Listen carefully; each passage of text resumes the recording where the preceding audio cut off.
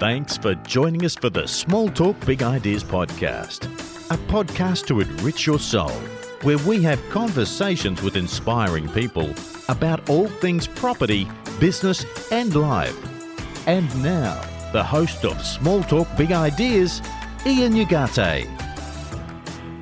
Hey, thanks for joining us on the Small Talk Big Ideas podcast. And today I bring in Keith Grisman, an amazing story from a very young age, just like myself, investing in property, all the way through to being a huge property developer, only to find himself in an insolvency position and to claw himself back into where he is today. A real example of how when you get to that position of taking all the financials away from you, you can't take away what's in your head. Enjoy this episode and please subscribe and join us and follow us on any of the social media outlets.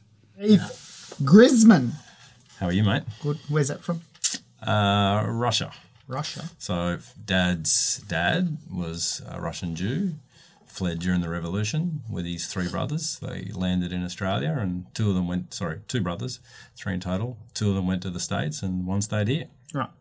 So then that was your second generation Australian. Yeah, something like that. I mean, I guess it depends which side you look at. And what was it? That was one side. What's the other side? Largely English. Yeah. I think there's a first free settler in there somewhere. A Shepherd from Kent was the book that we found with a bit of family history. Right. But, kind of working class Australian family with the exception of the Russian immigrant. It's a white Australia, I think. I actually knew the firstborn seventh generation Australian. And so we must only be 9 generations in of white Australia anyway. You're a property developer? Yeah, I don't really use the word developer. I don't like it. No. Investor? Well, as you probably know, I say property surfer because it sums outside of my family, it sums up the two parts of my life. But yeah, property entrepreneur is probably a better word. I mean, I'll look to value add. So I don't really care what it is, but if there's a value add in it, then I'm prepared to pull the puzzle apart. Started with the police? Yeah, so finished high school and said... you lived in Sydney originally, didn't you? Sydney, yeah. With your parents? I did. Then they decided... I thought to get out of the rat race, but it turns out many years later we had a chat and they went, no, that wasn't it. We wanted to get you and your sister out of Sydney because we thought there was more opportunity in Queensland. So it was opportunity. Yeah. I sort of got out of Sydney because I could just see your kids could have more opportunity to go off the rails. There was a bit of that too. Yeah. The school that I was at, I think, held a famous title of second worst high school in New South Wales. Can't tell us. It's pretty Narwee Boys High School. Narwee, right? Okay. Randwick Boys High was pretty bad in its day too. Yeah, it was. Yeah. So she was a tough school, but look, some good friends and great people come out of there. So it comes from everywhere. So they sold for 300. Well, so good property story that. They Dad came first. A mate of his was up here, so he snagged a job. He ended up staying with his mate at Burpengary, and then they couldn't sell the house. They were on the market in Peakhurst in Sydney for 180. Couldn't sell it. Eventually, Dad went advanced. Mum and my sister and I stayed in Sydney. When they couldn't sell it 6 months later, they rented it out. Then 12 months later, they sold it for 310. Yeah. So that was the 85 to 88 peak. So yeah. Sydney almost doubled in 3 years. Yeah, I think they settled at the end of 88 in round figures. Yeah. So they went from selling out at 300 odd to building a brand new 4-bed, 2-bath on a brand new block of land on Bribie, walking distance like 300 metres to the beach for about $67,000. Yeah. Should add another 2 just to make it a round number. Exactly. I can just fathom $67,000 including land. At the moment you can buy there for $420. I think I saw a house and land out that way. Yeah. I think that even the house that we built, so to speak, was about that number, mid-4s, I think. Yeah, so, right. Yeah. So you saw that your parents had bought and sold. Yeah, so in Sydney, Mum and Dad moved west from Sanssouci, where both my grandparents were. They went to Busby or Green Valley. Yep. lovely suburb. It was an interesting place to live. But they bought an old block of land. They bought a block of land, built a new house, and literally did the bare minimum. So Dad was a tradie, electrician. So he said to the builder, don't worry about painting, no carpet. We lived in a house and literally, no landscaping, no driveways. Same as me. Grew up in an unfinished house. And every weekend we proceeded to finish it. And I say we because I was on the end of a shovel on occasion. But yeah, I guess I learnt the best way by just being immersed in it and watching. Yes. And they didn't really ever talk to me about it or preach. I just saw them do it. Then, so you got a sister, you said, as well? A sister, younger. Yeah, she's 6 years younger. Yeah. And so you come up here, you do school, finish school? Yeah, come up in 88, did grade 10, and then 11 and 12 at Bribie High, and off to the police. Worked for the police for 3 years? I did. What didn't you, only there for 3? That's still, for some people they don't last a year. You lasted 3. What didn't you like about that? It was more they didn't like me. Never been great at being told what to do. Really enjoyed it. And again, met some fantastic people, like lots and lots that I'm still very close friends with to this day. Yeah. But I don't know, I guess maybe the entrepreneur was bubbling away inside of me. But look, things happen for a reason. What'd you do coming out of that? Lost the plot a little bit. Yeah, I was a bit disillusioned. I kind of travelled around Australia for a little while. I ran a farm in Tasmania, a B&B and some cattle. Whereabouts in there? Just south of Launceston. So it's an old convict-built homestead built in 1887 or something. Some beautiful properties down there. I'd, if it wasn't Christine, I'd live down there. Yeah. It's just too cold. I'm totally the same. So Mel, my wife, is German, as you know, so she's supposed to like the cold, hates it. But yeah, I really enjoyed my time in Tassie. I lived there for 9 months and just travelled around in bits and pieces in between and then ended up back here in property. You love surfing. I do. Yeah. Everything you do is based around surfing. Yeah. Well, it saved my life a few times, but learned to surf in Sydney. And then one of the reasons that Dad got me here, because I thought as a teenager that I had some control and I was going to stay behind as they came north. And he showed me a map of Bribie Island and said, look, there's the beach and there's waves. He didn't tell me Morton Island was outside of it. Yeah, right. Yes. So there's some waves when the ferry goes past. So I got there and turned up and I'm like, it's flat, Dad. Yeah, my dad was good like that. Good paddling out the other side. But we managed to get enough done there. Yeah. Kept me interested. Yeah, because that's the thing. I mean, we came up when my eldest was 14, 15 maybe, and it was just probably a year to 2 late for her. I mean, everyone settled, but it was just that I don't want to go sort of thing. Yeah. And especially, I don't know if you had a girlfriend at the time, but that would have been, you did. Yeah. You left her behind. Yeah, I did. Yeah, but we're best of mates today. She married another friend of mine, and they have 2 amazing kids, and I see them several times a year. We're great friends. Yeah, great. So you come up here, you wander around, a bit lost, and then you get into property. What's the first thing you do? Because you bought a place at 17. While I was at the academy. Yeah, I attended a government auction and convinced Dad to lend me the deposit. And bought a block of land in Coolum for $32,500 at auction. And I was 17 and no one told me that you had to be 18 to buy it. Oh, right. But the government vendor financed it, so no one ever asked the question. That's how they used to do it. Yeah. They used to vendor finance everything. I know, it was great. And you had to make your first payment a year later. That's not bad. Yeah. So government value? In theory, I saved for the next year. Yeah. But then, of course, a bit like a uni assignment, you get to the end and you're like, oh, I'm a bit short here. Yeah. And my budget was $20 difference from cost to making the payments up. But I knew I graduated, so I got a little lump sum as I graduated to make the payment. And then just before I kind of realised I was going to be a bit short, I went to an agent and I said, how much do you think we can sell this for? And when I walked into the agency, the lady on the counter said, oh, Reynolds are that way. I said, no, I'm that way. That was an interesting lesson that I've never forgotten, that judgment. And anyway, he got a contract for $47.5 and from the government. Or the government buying it back. Housing Commission buying it back. And so I'm like, this is pretty good. But it turned out that they wouldn't buy it because they already had one in the street, and at that stage they only had a real one in the street. Yep. So I then walked that contract off, just completely dumb luck, fumbling my way. I walked it into the Queensland Police Credit Union. and said, can I get some money to pay the government out? And I don't know, somehow I came up with a scheme to borrow some more money to build a house and build a house on it. So you basically took, like what we do nowadays, if we can get the right lender valuation in, this is what it's worth, will you give me X amount? Yeah, and as you know, the rules then were a little bit different. Easier. And a bit easier, absolutely. So ended up with a product that owed about 80, and I think on completion it was 136 from memory. And how old were you then? I was 18 then. 18 at that point. Yeah, and I did a little bit of what I'd watched Dad do. So I said, don't worry about the driveway, don't worry about the landscaping. We painted it ourselves, so I got some mates up. I think the cost of the house paint was 3 cartons of beer. We slept on the floor for a couple of nights, and I'd take them down the RSL at Coolum, and we had good fun. Yeah. The driveway's still there. It's the worst driveway you've ever seen in your life. It's like this, but it's still there. It's done.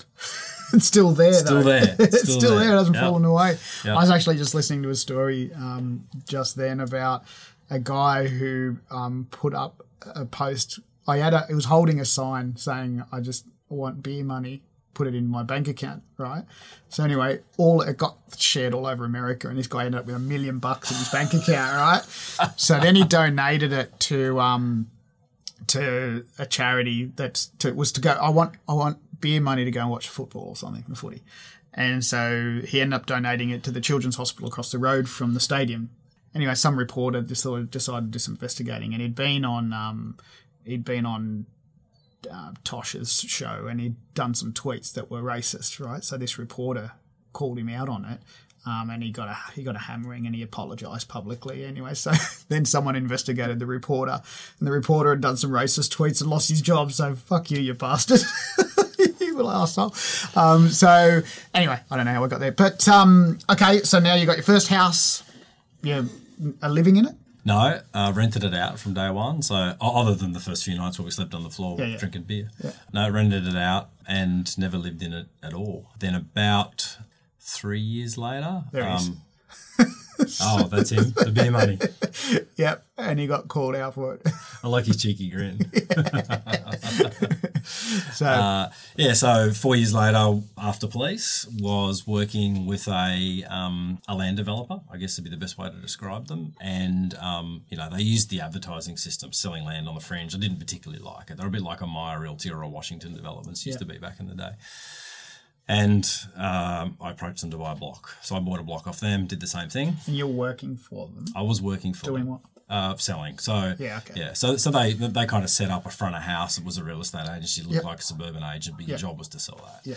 I learned a lot there. I learned a lot about process and sales, but also learned a lot about what I didn't want to do. Mm-hmm. And the advertising system that's implemented in selling, as you know, to me is just not straight up. So, but out of that came a bunch of experience and a block of land that I bought with, a pretty substantial discount. Yeah. So I built a house on that. So that was number 2. And then number 3, by the time I was about 24, was up here on the Sunshine Coast. Yeah, it was a duplex. And living in any of those? No. Or rentals? It was number 4 property, I guess you'd say. I mean, the third one had 2 on it. So it was the one after that. Yeah. Which, funnily enough, was completely unvalue add in the sense that it was a waterfront unit at Alex looking over the surf. Right. And still paid 160. I look at those there because there's those on your way down the hill from Mooloolaba to Alex on the left. There's that's that brown building. It wasn't one of those, was it? Yeah, it was pretty much. It wasn't the that ones one. on the angles. Yeah, but it's about 3 down from that. Yeah, the building was called Tawari. Yeah. So I used to call it Notta. Like I look at those little units, bottom floor, grassed area, straight across the road from the beach, and I go 350, 400. And like I'd be happy to have an office there. Yeah. It'd be worth spending $400K just to sit across the road from the beach. Yeah, it's just the body corpse. Yeah, that's right. And control. The fourth level of government of Australia. Yeah, and the control corporate. because Airbnb would be awesome there, but I'm sure they control that as well. Yeah. So you're now reasonably young, a decent portfolio. Any of your friends got properties at this stage? Not really. No, I tried. Similar to me, start to build this portfolio around you at a very young age, and you look at all your friends, and they're all still at uni, or still travelling, or still pissing it up every weekend, and you go, God, guys, what are you doing? I think it's the same no matter what the age is. I mean, I'm sure you've had lots of people say, "Hey, give me some property advice. How do I get started?" And I must have had 500 of those conversations, and less than it wouldn't even be 10%. It'd be 2% actually do anything. Yep. And you know, it'd be one of those things that I'd like to try and work out before I die why it is. Is it fear? Because there's definitely elements of fear. Is it laziness? Is it procrastination? Anyway, everyone's different, right? So you start building start building a portfolio. You're young. You drive off. So what are you doing? When do you become full-time? At what point do you become full-time? So in my 20s, so after I got to the Sunshine Coast, or how I got to the Sunshine Coast in terms of living here, there was remember those classifieds? Does everyone know what classifieds are? Classifieds in I'm the sure paper? Darren can bring up an image of what a classified looks like. And so a job... Right, so you put an ad in... No, I read a job ad, and I don't remember anything that it said except was that next to the massage, erotic massage classified? Yeah. It said Sunshine Coast and property. So right. I'm like, all right, I'll go and interview for it. And I won't bore you with the details, but long story short... That's what classifieds used to look like in the good old days. It was one of those. Yeah, right. It wasn't the general manager one, although I probably did apply for that. There's something with a mortgage. Student loans, I was probably reading that. It's gone. So I remember, I won't bore you with the details, but I got the job. And I remember driving up the first day. It was the building is still there over next to the Horton Park the old Horton Park Golf Club. It's not there anymore. And I parked in the car park. I remember getting out of the car, grabbing my briefcase, putting a jacket on. I remember thinking to myself, I've got no frigging idea what this job is. But there I was. I knew it was in property. And I knew it was every on the job I turned up to as well. So 3 directors of a commercial property business, and they taught me commercial agency. That's a good skill set to have under your belt. Yeah, completely lucky. 3 lovely guys. Unfortunately, they ended up kind of 2 ate one, the other one ate the other one, but they taught me commercial property. And as silly as it sounds, I mean, I'd been a policeman. I'd run a different, as I mentioned, run a B&B for a while, then at Hazzy and bits and pieces. But I didn't really even I didn't even know that commercial property was a class. I didn't know anything about it. Yep. I didn't even think about the fact that it was a shop I was going to. Yep. So they taught me that. And what they also used to do was small scale development. So they would, Sunshine Coast growing, they would get inquiry where someone would want a red shed with a green door, and it didn't exist. So then they would go and find a block of land, and then they would design it and get it built. In commercial. Yeah, right. Yeah. So one of those directors was a builder, and 2 of them were, I guess, 2 of the best commercial agents at the time. This is early to mid 90s, and so they taught me. I watched, and about 4 years later, I best described bought the last partner out. You bought them out. Yeah. Well, it was a bit complicated. Sure. You slept with his wife. No, it was probably no. Anyway, let's just say you slept with him, and he got it cheaper. Well, I didn't think of that. No, Keep it he had a little bit of drama. Yeah. So there was me and another guy who I'm friends with to this day. He's still a commercial agent on the coast. We basically said to him, "Okay, we think it's time that you pulled up stumps, and we'll take it from here." We did that. Almost instantly, we merged it with another guy who was out of the city, who did big transactions typically. Yep. And we became the busiest, the best, whatever you want to call it, commercial agency in town. So you're selling and also leasing agents as well. Yeah. So David and I, we did the day-to-day, what we call brokerage, and then Jerry would do kind of the big ticket stuff. Yep. And that business is now the Savills business on the Sunshine Coast. Oh, right, okay. Yeah. So you sold that eventually? Yeah. What happened was it was private, and then Savills International took it over after I'd left. Right, But then while I was there, I was doing value add in the same way that the 3 guys had taught me. So I'd get a tenant requirement. So lots of super cheap autos on the coast, lots of Subways, a few McDonald's, all those sorts of things. So when the building didn't exist, I mean, even industrial stuff, we did a couple of Brambles type banks and bits and pieces in industrial estate. So I did tech drawing at school, so I just knew that you could draw stuff that didn't exist. I watched Dad build a couple of houses, so I just kind of inherently understood it. So Council a bit easier to work with. So design and construct, they were. I mean, really, there was no planning then. It was literally just BA type process, and it wasn't until Integrated Planning Act came in about 2000 that things started to really get complicated. Yeah, sure. So I was just lucky enough that I was in, a few of the right places. I guess I was lucky enough that I was just born with an observant mind and was in the right place at the right time watching a few people. So I had the Super Cheap Auto founder in one of my events, actually. Was that Reg? Yeah, Reg Rogan. He's a lovely guy. Yeah. Started selling battery chargers out of a garage. In an old service station. Yeah, interesting story. And I saw him speak once, and like really humble. Good old Reg won't. He won't fly other than economy class. Refuses to fly business. Shitty old car. And before they did the IPO, good old Reg, before they did the IPO, they just refused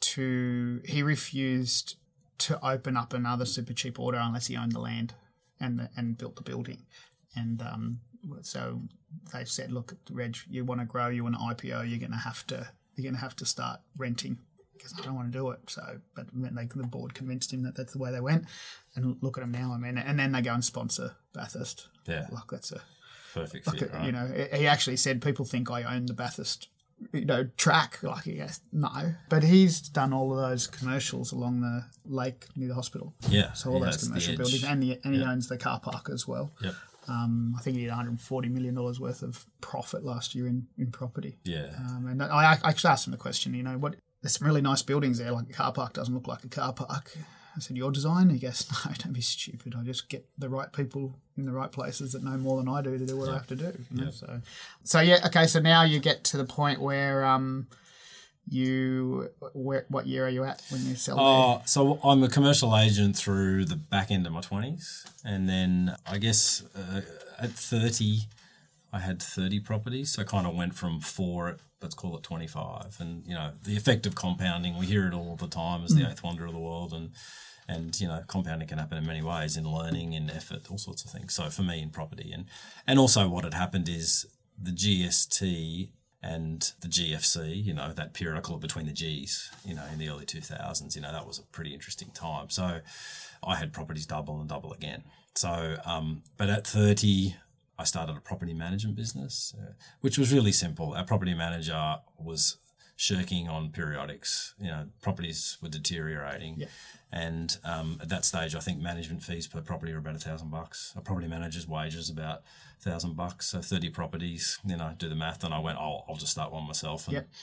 And that business is kind of built from that. That business looked after your properties, and then you just added other properties. Friends and friends of friends, and kind of grew organically from there. Right. Yeah.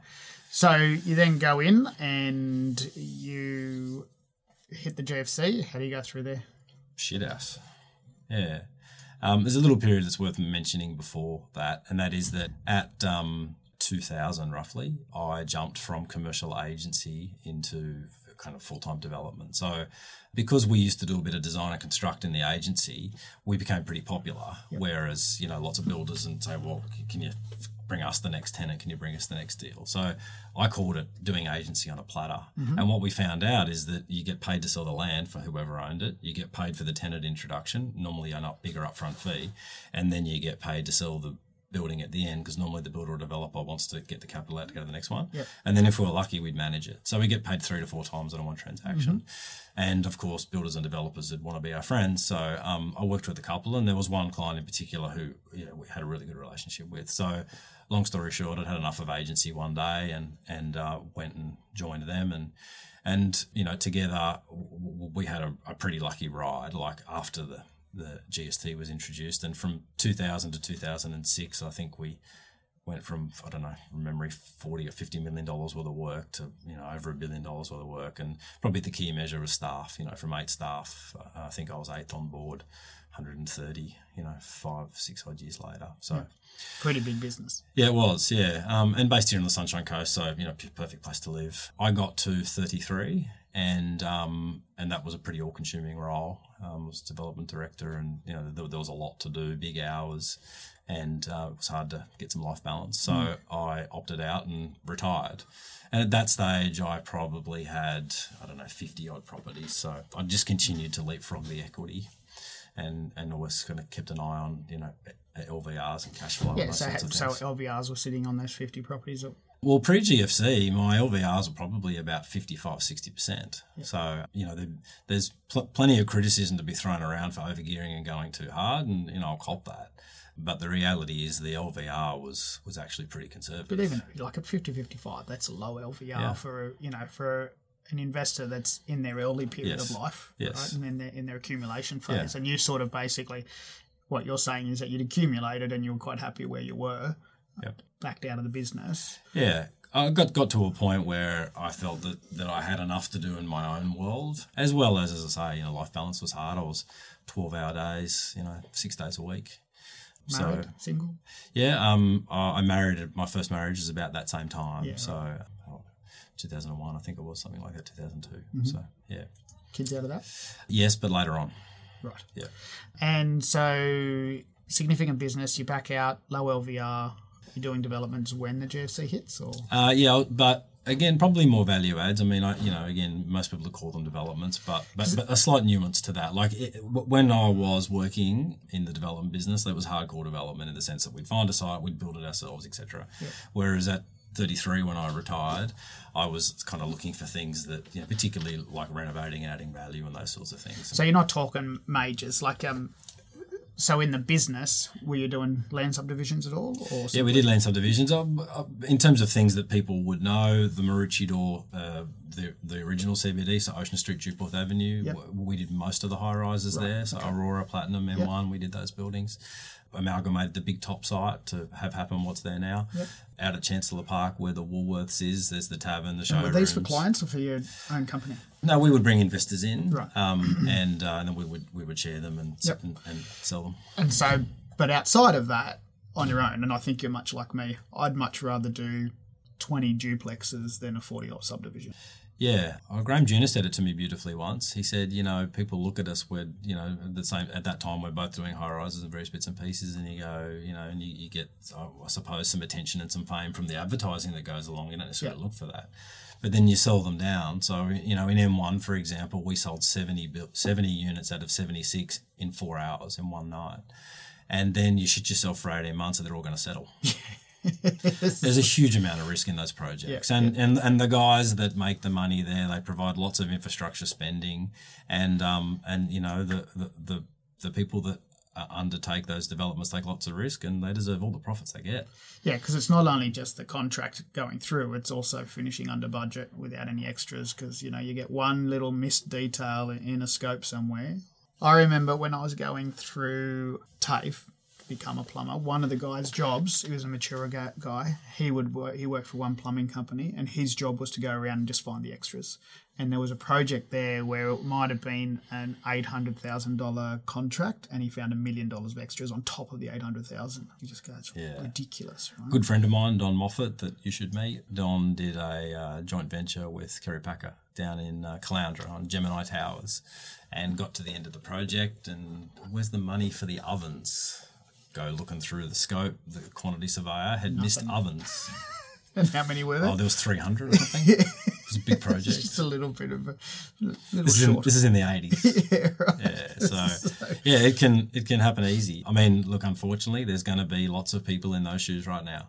The market has turned on what no one really would have expected, and all of a sudden, some great decisions, some great properties, some great projects, some good financing, all of a sudden will turn to shit.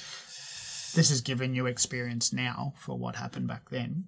So what did happen when the GFC hit? Largely speaking, the banks withdrew credit en masse. And I took it personally for a long time because the effects are personal. But, it's not just you, Branson, as well. Yeah. Branson as well, he didn't call me to tell me what happened to him, but... I was just talking to him the other day. Oh, good on you. No name dropping. Yeah. But, I had one of the big four call me and say, that facility, $1 million facility, well, we're not going to extend it. I go, oh, okay. And other banks had done that leading up. Did you have all your lending with one bank, or you had multiple? No, so you spread it around. You were smart to spread. Yep, I was smart to spread, but there's some downsides to that too. And they said, we're not going to extend that facility. I'm like, oh, okay, because other banks had done that. Like Suncorp, for example, were in commercial finance. Suncorp almost sent a couple of developers under. Yeah, well, they exited, and they rang me a year before this, roughly, and said, we're exiting. I'm like, okay. And I said, well, what have we got to do? Refinance, how long we got? A year, but probably longer if you need. We've refinanced out to someone else in 6 months. So when this call came through, I was expecting something similar, and they said, no, we'll be at your office at 9 o'clock in the morning for a check. I'm like, I'll just get the $1 million check out of the door. Anyway, that's kind of the best way to describe that time. It was certainly nothing that anyone expected. And So do they call them in? yeah. And what do you have to sell? Sorry? You have to sell? Yeah, well, I did a systematic sell down, the best way to describe it is that I spent 3 or 4 years trying to save the house. When I say the house, I don't mean literally the home house. I mean everything. So, the House of Cards analogy is a pretty good one, but there was fires just going off everywhere. Yeah. And at the time, I didn't necessarily know exactly why. And as I say, it felt very personal. But ultimately, banks were ruining our balance sheets to fix theirs. And, it's only since doing lots of reading that I know that the European credit swap markets ran out of money, that European markets had all their money in the States and we got our money from there, and our banks turned up and there was no money and that filtered down. Yeah. And so that's another danger that can happen right now. Absolutely. And, I worry about paying back 200 trillion. Yeah. Billion, whatever. Yeah. So you managed to survive. Physically. Yeah. So I presume that one of those moments that surfing saved your life was during that time? Yeah. So the GFC, I guess, for me, it started in 2007. So if I go back to the retirement 33 thing, it was 2006. And I had a blissful 6 months. I was surfing every day. I was playing with my properties in the afternoon. I was in heaven. And then I watched the US market meltdown. And the funny thing is when you look back at it, that was several years before the real GFC happened in Australia. And so for me, I realised then, I thought I realised that we were in some trouble and we needed to start. So I started taking steps then. So you saw it before it hit? Well, I was watching CNBC, so I don't know that I saw it before. It wasn't like I forecast it. I was just like, I think this is going to cause us a great deal of drama. So well before that phone call from the Big Four saying we'll have our check back, I was taking massive action beforehand. What was it, selling or? Yeah, largely selling, trying to, reduce debt, fix it in bits and pieces. And the biggest issue was the commercial debt that I carried. So I say to people now that if I'd have just stuck to residential, which up till, let's say, 30 or 35 properties was all resi, even though I was a commercial agent, I didn't want to compete with my clients. So that was one reason I stayed out. Yep. But also you could gear up easier to keep going on resi than you could on commercial. Yep. But if I'd have stayed in resi up till GFC, I'd have been GF what? I don't know what you're talking about. Yep. But the commercial debt was the debt that got caught in. And I get people ring often for advice about buying properties. And I say to them, do you know what a commercial loan contract actually is? Effectively, it's they'll get the money back anytime they want. No, it's not. My lawyer says this. And I go, well, all they have to do is order a revaluation or do an income appraisal. And if they're changed, they can call you in. And yep, they'll run you through the bad boys club in the bank and da-da-da-da. But ultimately, if they want their money back on a commercial contract, they're getting it back. We have commercial property, but the majority of it, we do have some standalone commercials, but they're all being converted to resi-mercial, and any other stuff we do have is resi-mercial as well. So there's a residential component, but still a commercial loan. So there's exposure there, whichever way you look at it. And I go out there and there's a whole bunch of property educators going, commercial, go commercial. It's the best way to go. And I, other than SDA and NDIS, the highest risk property that I would always see is commercial. I now think that's been trumped by SDA and NDIS in the short term. But I look at commercial, I go just like high deposits, so lower LVRs, tenants that are there for 3 by 3 by 3, but they're buys. Like at the end of 2.5 years, they ring you 2 years, 11 months or whatever it is. They say, nah, we're out. You've got to, and they talk about because the outgoings are paid and all of this sort of stuff, it's positive cash flow. But what happens when there's no tenant? Like you don't have a lineup of tenants ready to move into a purpose-built building, Yeah, well, having been a commercial agent for quite some time, I know what vacancy looks like. I know how to go about filling it, and I know how you want to try and fill it and you can't. But yeah, look, most commercial property is not national tenants. Most of it is, let's call it mum and dad tenants or variations, through that spectre. And yeah, look, something can happen in their lives or someone in their family's life, and all of a sudden that affects your tenancy. Something can happen globally. Look, it's not, so we're not currently invested in any property, commercial property, sorry. And going forward, it would take either complete cash purchase or as close as that it doesn't matter for me to go back to commercial property. We were talking about this the other day. You know, it's getting to the point where you sort of self-fund yourself for everything. And the more you can self-fund, the better off you are. Absolutely. And if anything, very, very low LVRs. Yeah, and then that comes with tricks, because, we get taught other people's money, leveraging and those sorts of things. So finding that balance and for me now that's, residential provides less of a risk return scenario than some of the other options. And is it the perfect one? Is it the right one? Look, for me, it's what makes the most sense. So. Because your cost of living has to be X amount, and so why go hard if you know that you can sustain that for the rest of your life at a decent level of living? So you managed to scrape through. At what point in time? So your portfolio goes down to saving the house? No, well, so first of all, correct you, I didn't survive. No, I was destroyed. Right. So I guess the best way to describe it is that I fought and I fought and I fought, and in the end I lost the battle. In hindsight, would you afford it? Just let it go under? No, I don't think so. Look, I try to live by an adage of not die wondering, and some things you've got to say no to, of course. But would I do things differently? Yes, but I mean that's easy to say in hindsight and reflection, right? But no, the one thing I often think about is at some point should I have just thrown a backpack on and headed off and came back after meltdown? Yeah. And that's pretty compelling, right? Like the idea of that. But, the practical reality is that, for a start, I was married and I had business partners in some of these properties. So it wasn't always just about me. I had some staff in some of our businesses and then fast forward to 2010, I had a child. So the backpack was pretty appealing and the idea of it was good. So I do have some people who are in strife and I try and help them analyse where they're at, and for some of them they're young enough, I say, grab what? The backpack. See you soon. Exactly. You've done quite a few recently. Quite a few. You're evaluating again. Yeah. What year was the low point? When I say low point, what was the point of needing to crawl back out again? Well, I call it the lost decade, but in reality, it was probably 5 years. So, look, I know you've written a book. I haven't, but if I have a title of a book, it's called Epic Failure, because in 2010, my son came along. That's not the failure part. But what happened after that was, so between 2010 and 2015, insolvency, bankruptcy, divorce, family court, and my ex-wife and I get on great, and we co-parent our child. The divorce. So the insolvency added to the divorce, or was it going to happen anyway? I don't think insolvency and bankruptcy ever helped divorce, but look, I think we both can see now we were just mismatched, and ultimately the reason that we split was that it was best for our son to live in two happy households rather than one unhappy one.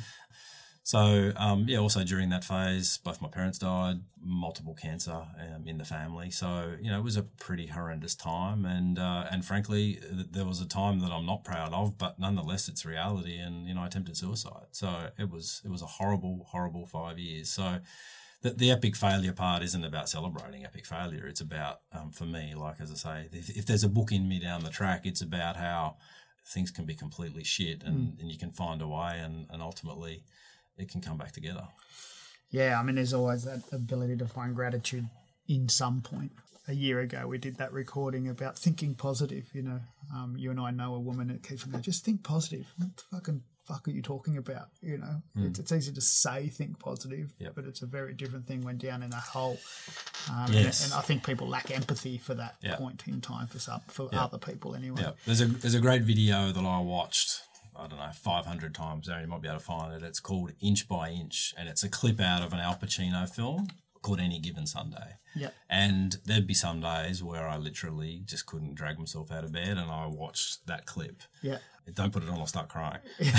But that's where he's talking in the locker room. Yep, that's where he's in the locker room, and he talks about how he's a middle-aged man and he's basically buggered everything up, and so sometimes help comes from strange places, right? Yeah, absolutely. So that's the one there where, and I've seen that quite a number of times myself as well. And just give that little extra inch. Very powerful acting. Yeah. But more so powerful message. So when people do ring and they're in a bit of strife, I must, if I could sell that clip,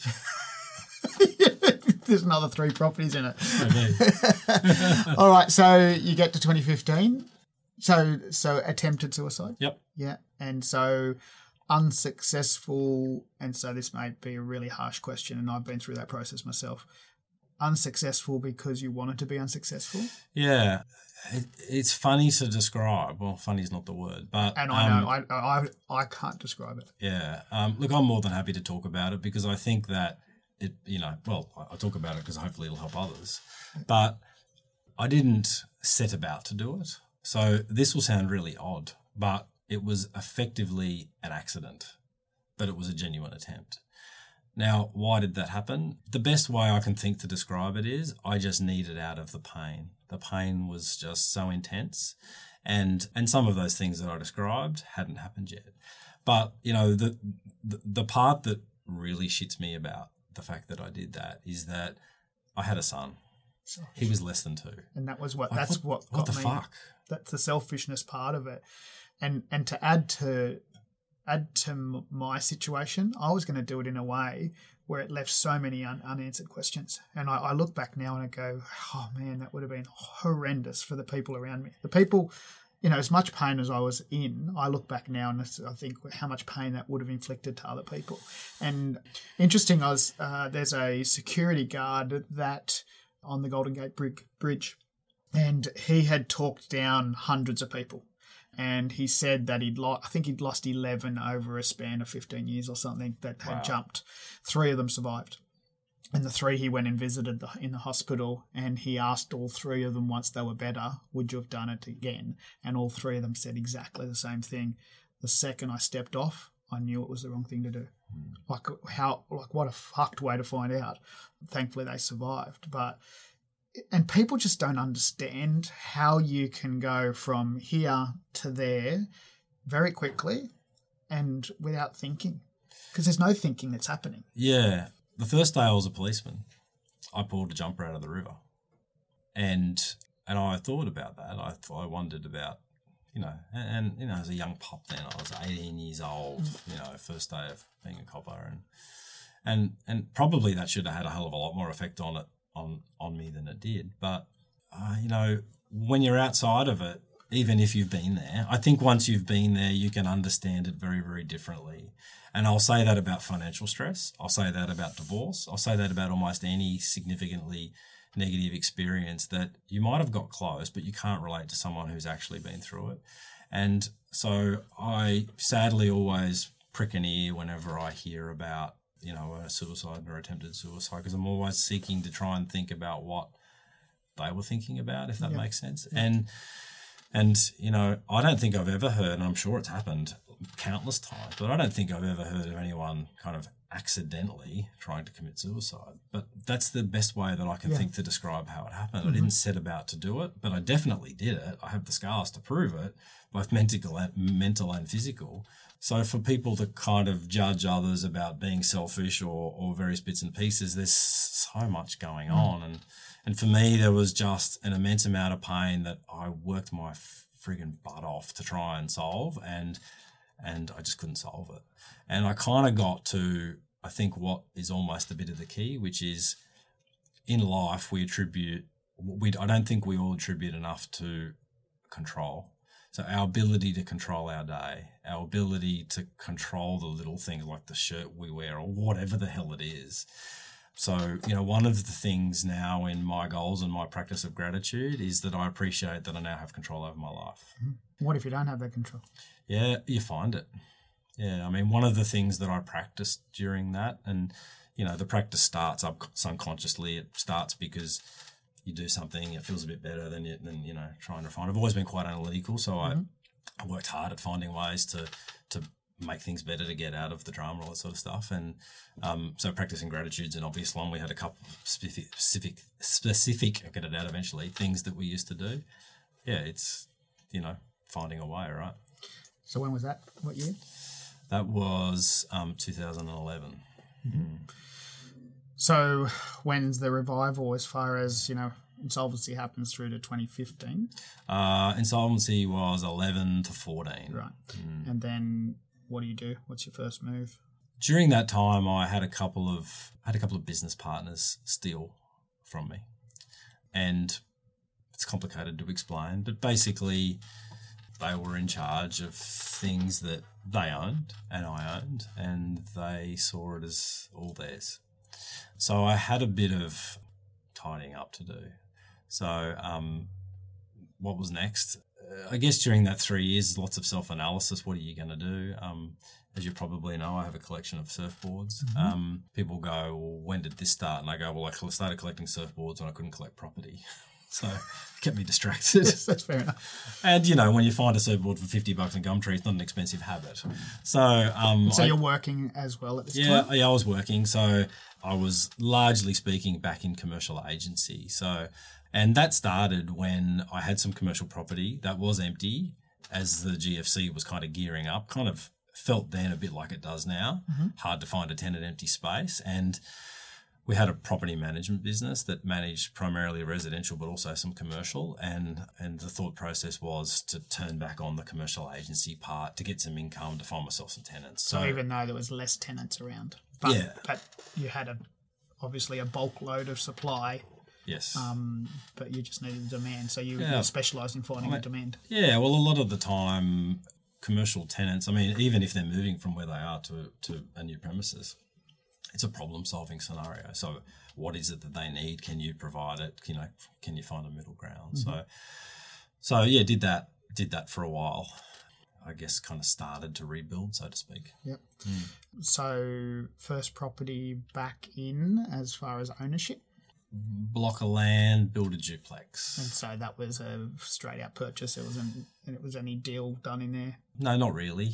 I think when we kind of first re-met, a year or so ago, you said, "Oh, you're the duplex guy," and the reason for the duplexes is largely it's residential, so it's a much easier form of debt, better leverage, than some of the alternatives, and also, if I go back to that period in my 20s, most of those first 30 houses are mine. I built them, and not as a builder build them, but as a project manager built them. Mm. And my philosophy was always the value add being 1 + 1 = 2.2.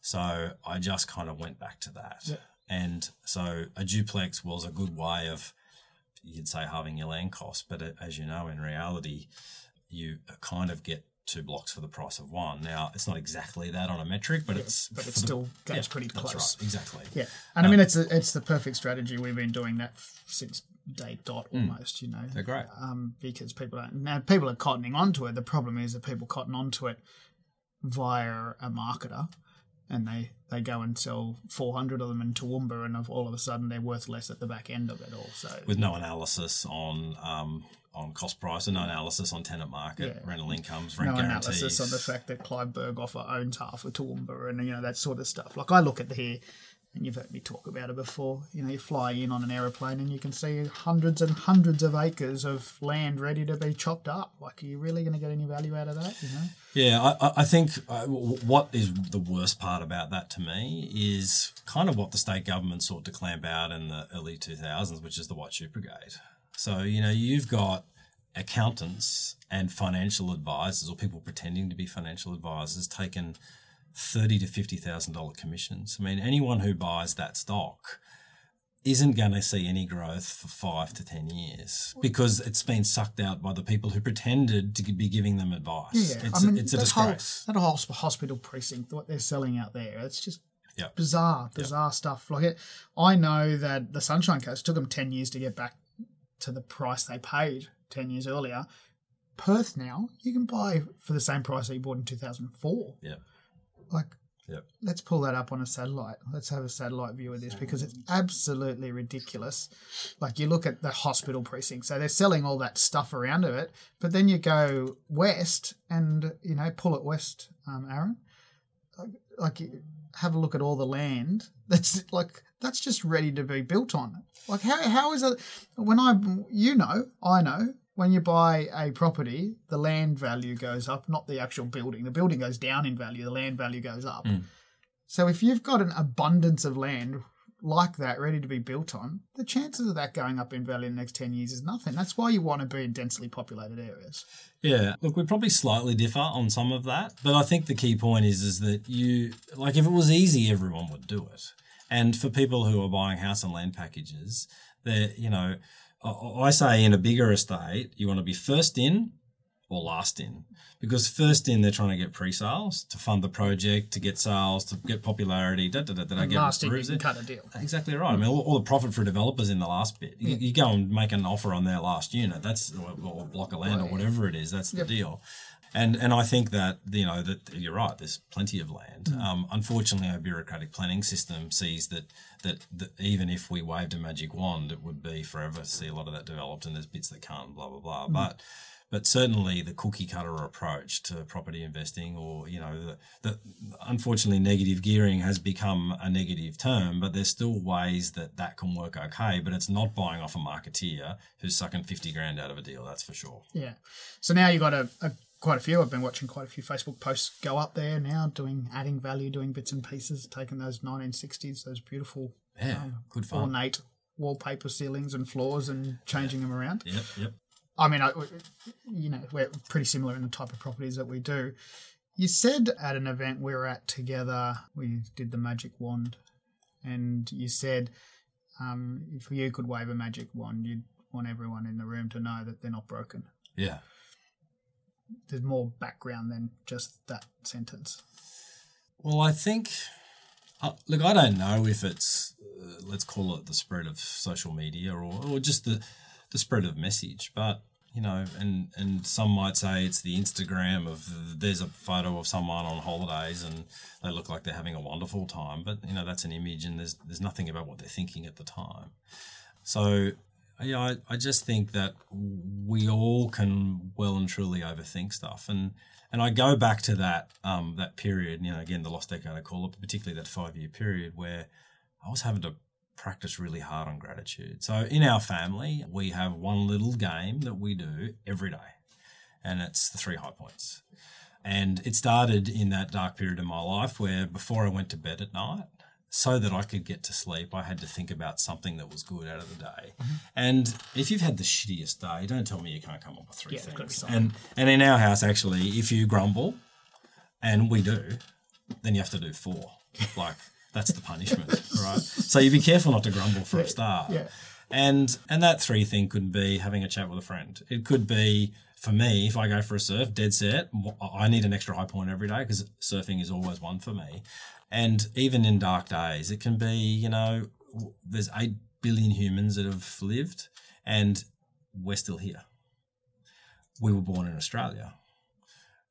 We were born with a social medical healthcare system in Australia. You could just go on and on. But the worst day you've had, there is always a bunch of other stuff that is better than other things. Gary Vee says, if you got nothing to celebrate or be grateful for, then that means you're the 8th billionth worst off person in this planet. Yeah. Because unless you're the 8th billionth, you're the only one that can complain. And even then, that 8 billion is still alive. What about the dead ones? Yeah, and breathing. Yeah, absolutely.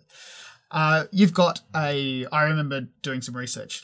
I'm the boarding house guy, right? So doing search for boarding houses on the Sunshine Coast. Fucking boarding rooms, is that what you call it? Boarding office. Boarding office. What the fuck is this about? Who's this guy? Oh, it's Keith. Tell us about that business. So the commercial agency background, we managed old school serviced offices at various times through that business. And having owned commercial property, there we are. Surfboards all over the place. There's a few boards there, yeah. So what's going on there? Are you? Yeah, that's me, yeah. Oh, you're running marathons then or something? Was I looking a bit skinnier then? Yeah. Oh, I better do some work now. You're a vegetarian, vegan or something? No, it's probably more that now than then. It's probably just a good angle. I finished last night. Did you? Yeah. You done? I can't do it anymore. Fair enough. I could just, too tired, not getting enough nutrients. We call it flexitarian. Yeah. Right. So what that means is if we go out, we'll have some meat because they don't make good vegetarian. Whereas my wife kills it at home. Honestly, the vegetarian meals I have, you wouldn't know the difference. Yeah, yeah. But I was vegan. I was vegan. So I just wasn't getting nutrients, tried different ways to find, done all the research and everything. I just couldn't get it right. And the amount of energy you're expelling, particularly when you're running, delicate balance. I ran 3 marathons as a vegan, and It's doable. You might have beaten Joel if you had some. Not a fucking chance. Not a chance. He runs way too quick. So you've set these offices up and they go good? Yeah. So Mel, my wife, before we met, she had a business called Flash Photography. She was the biggest regional photographer in the country. Mm-hmm. Won a Telstra National Business of the Year award. I'll give her a little plug. Yep. An amazing human. I'm madly in love with her. And she needed new office premises. So commercial agency hat. I said, I'll find you something. We found something that was way too big. And the owner, lovely man, he's Yugoslav. He said, I not spend any money. And I said, what about that foyer? He goes, I not spend any money. Long story short, we cut a deal with him to take the whole space. And Mel said, well, why don't you just put the board collection, which was pretty modest at the time. Why don't you just put the board collection out the back and we'll just use it as storage. And then having owned commercial property and, managed them before, I had a few mates that were looking for offices. So long story short, I said, I'll fit you out a section down there.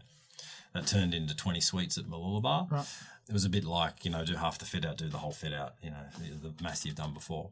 And as a good friend of mine who's in the surfboard side of things, he said, it's a good storage solution. So, the boards are the decoration and are in the common spaces. And then in behind there are 20 small suites about the size of, a standard kind of office, 3x3, 3x4. So you rent them on hourly, weekly, daily? No, semi-long term is the best way to describe it. Yep. So everyone that's there has their own suite. They share the common facilities, and the average stay is 1 to 3 years. But it's not too bad. We're kind of designed to be a platform for small and medium business, so they can come in. We don't tie them up on long-term leases. We pay all the electricity, all of the internet, all that sort of stuff. So they literally have one bill from us each month outside of photocopying, and they get access to a pretty large. Do you operate office. Out of there? Yeah. I've got an office in each one, so I kind of drift between the two. Because you've still got a residential agency as well. Yeah, we do. Yeah. Where'd you meet Melanie? We met at university doing our masters. Right. Yeah. So it's the only qualification you've got in that 5-year period. Or other than the police. Yeah. I suppose you call that a qualification. Yeah, I did. I did arts law, and I said a qualification, man. Oh, you mean getting you put the word arts in there. There's no qualification in arts, man. Fair enough. So arts law, yeah. Yeah, arts law and business degree to start with, and then yeah, the masters was good. I mean, other than the fact that I got a kick-ass wife out of it. It was worth every cent. Yeah, it was. Yeah. Hex didn't charge me extra, though. It's the same cost. I'm sure it's not costing you. So, quite the opposite. Yes. So, I suppose what would you say to someone that's 20 and someone that's 45 that has nothing in property? Well, the 20 might be easy because my daughter's 20. So when I married Mel, I got a 2-for-1 deal, best deal ever, and so I get to play dad with the daughter that I obviously didn't have beforehand, and she was 12 when we met. Mm-hmm. So she's at that phase. She's at uni doing business and law double degree. The one thing that I suppose that I've said that might be a little unconventional and different to what I did is I said don't rush to responsibility. Now, there's no doubt that having bought my first house at 17, and getting started on knowledge as well as started financially, there's no doubt that was a huge benefit to me. And yet, if you draw a line at my early 30s when I go and start again, you'd say, well, the financial bit didn't matter, and it's the knowledge that allowed me to go again easier. Right. So I'm like, enjoy this while you've got it, while there is not necessarily a husband or a long-term boyfriend, while there's not kids, Precious, Yeah. So she did a gap year in the first year and ended up working in the business with us, her choice. Then she did a second gap year and went travelling, and she's now 3rd year out of high school, where she did very well. It's obviously Mel's genes. Well, I would have said, she's got your brains, just not your genes. So no, she definitely got Mel's, but 3rd year, and she's now at uni. So young person. There's a lot of the time you hear do what's fun.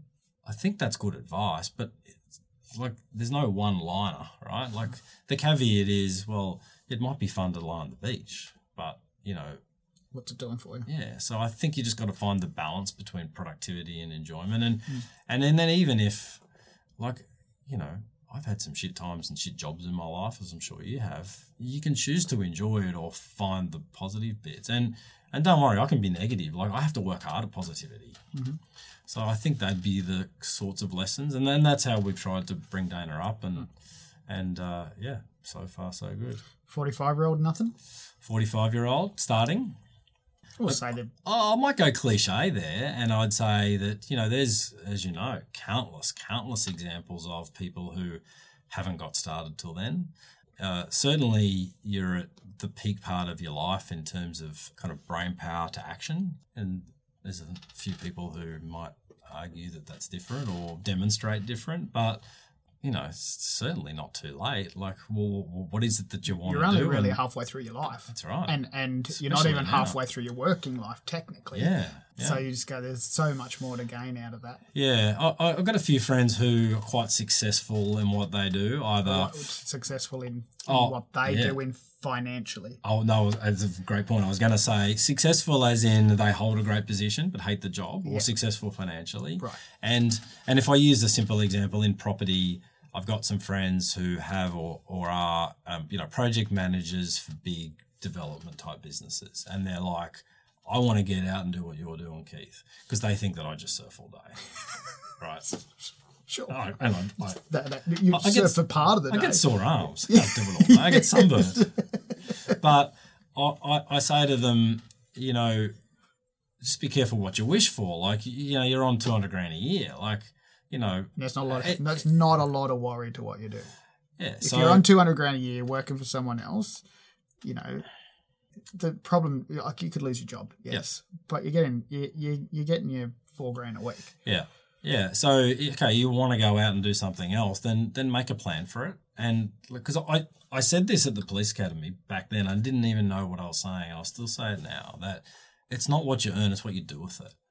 And, look, you're a huge advocate of this, and all credit to you in terms of the ridiculous overspend of a bunch of housing options that people live in. And, we can go to cars. The Millionaire Next Door is a great book that talks about, car spend and where wealth lies and stuff. But if indeed someone wants to go and do something different, then it's not like I've had enough of this job, I'm out tomorrow, walk away from my job and start again. Find a transition. So for the 45-year-old, it would be, well, what is it that you want to do? Is there economics around it? Can you combine the both? What's the path out? And, work your way to it, because I know that you can go through 5 or 10 years of hell and reshape yourself. I know that you can change things. I know that you can make an improvement. I think the biggest benefit from your situation, my situation, is that it doesn't matter what... I've said this often, and I don't want to draw any energy to it. But if I was to lose everything financially, I'd still be successful. I'd still be able to go into the middle of Australia and clean septic tanks and use my knowledge from back then. Yep. And same, like your experience, knowledge, they couldn't take that. The bank could take the $1 million off you, and they could do all they want financially, but they couldn't take what was in your brain away. Yeah. Experience. Yep, totally. That, unless it's a stroke, they're not taking the knowledge away, right? So I totally agree. And if things were indeed that bad that you couldn't tick a few of those boxes, then I still go birth lottery. Yeah. Like, my father was in his early 60s and he died of cancer, so we nursed him to his passing, and he passed at home, and it was a beautiful thing. Other than, obviously, the fact that he's passed. But, I said to Dad, we had lots of time to talk, whereas unfortunately with my mum, it was sudden. She had a heart attack, and she was in her 50s. And I said to Dad, regrets, changes, we had all those chats. And he said, oh, no, I've had a beautiful life. He said, my only regret is that I'm leaving you and your sister behind, and I feel like I can still help. Yeah. Like, at his age, just do want to help you. Yeah. I think that's something for me that's happened in the most recent years, that the realisation that your parents aren't around forever. And, I've worked towards having more conversations, I came from a family where you didn't really you didn't really say I love you. Yeah. And I've implemented that. And that's been reciprocal now, so which is pretty awesome. That might be a bit of advice for the 45-year-old too. It's Mel's parents, they live in Germany, still with us. She talks to them every morning, and I love it. That's awesome. Like, Look, I can't. And I say to people to, talk to your parents if you can. Yeah. Ask them all the questions that you might want to ask them and then ask them some more. Yeah. I love the Sunscreen song. I don't know if you've ever heard the Sunscreen song. It was I don't know, Punch It Up, Boys Sunscreen song. It was, and it's got it's basically a guy talking through the middle of it, talking to the song. And there's one line in there is that basically saying that, your friends come and go, but your family stays around forever. So take the bridges that you can to be able to shorten up around the times of distance and make sure you contact and stay with people. So so that's the Sunscreen song there. Everybody's free to wear sunscreen. It was a Baz Luhrmann production from years and years ago. Yeah, I haven't seen that. I'll have to go and look it up. So worth the listen. Just listen to the words. And I might add that for those, I tend to play devil's advocate on my thinking all of the time, and for those that don't have a close relationship with their family or don't have a family at all, then there's still other people. Absolutely. So, there's some guys that I know that are older than me. I mentioned Donnie Moffat before. He's a great friend of mine.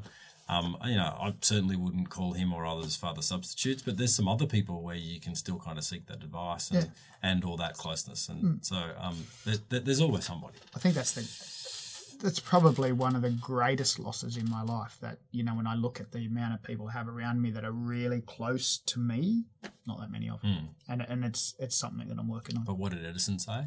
There's a great Edison quote, if you find that. It is, he says something like, success in life is the love and affection of not a lot, but just a few, and those that are close to you. Yeah.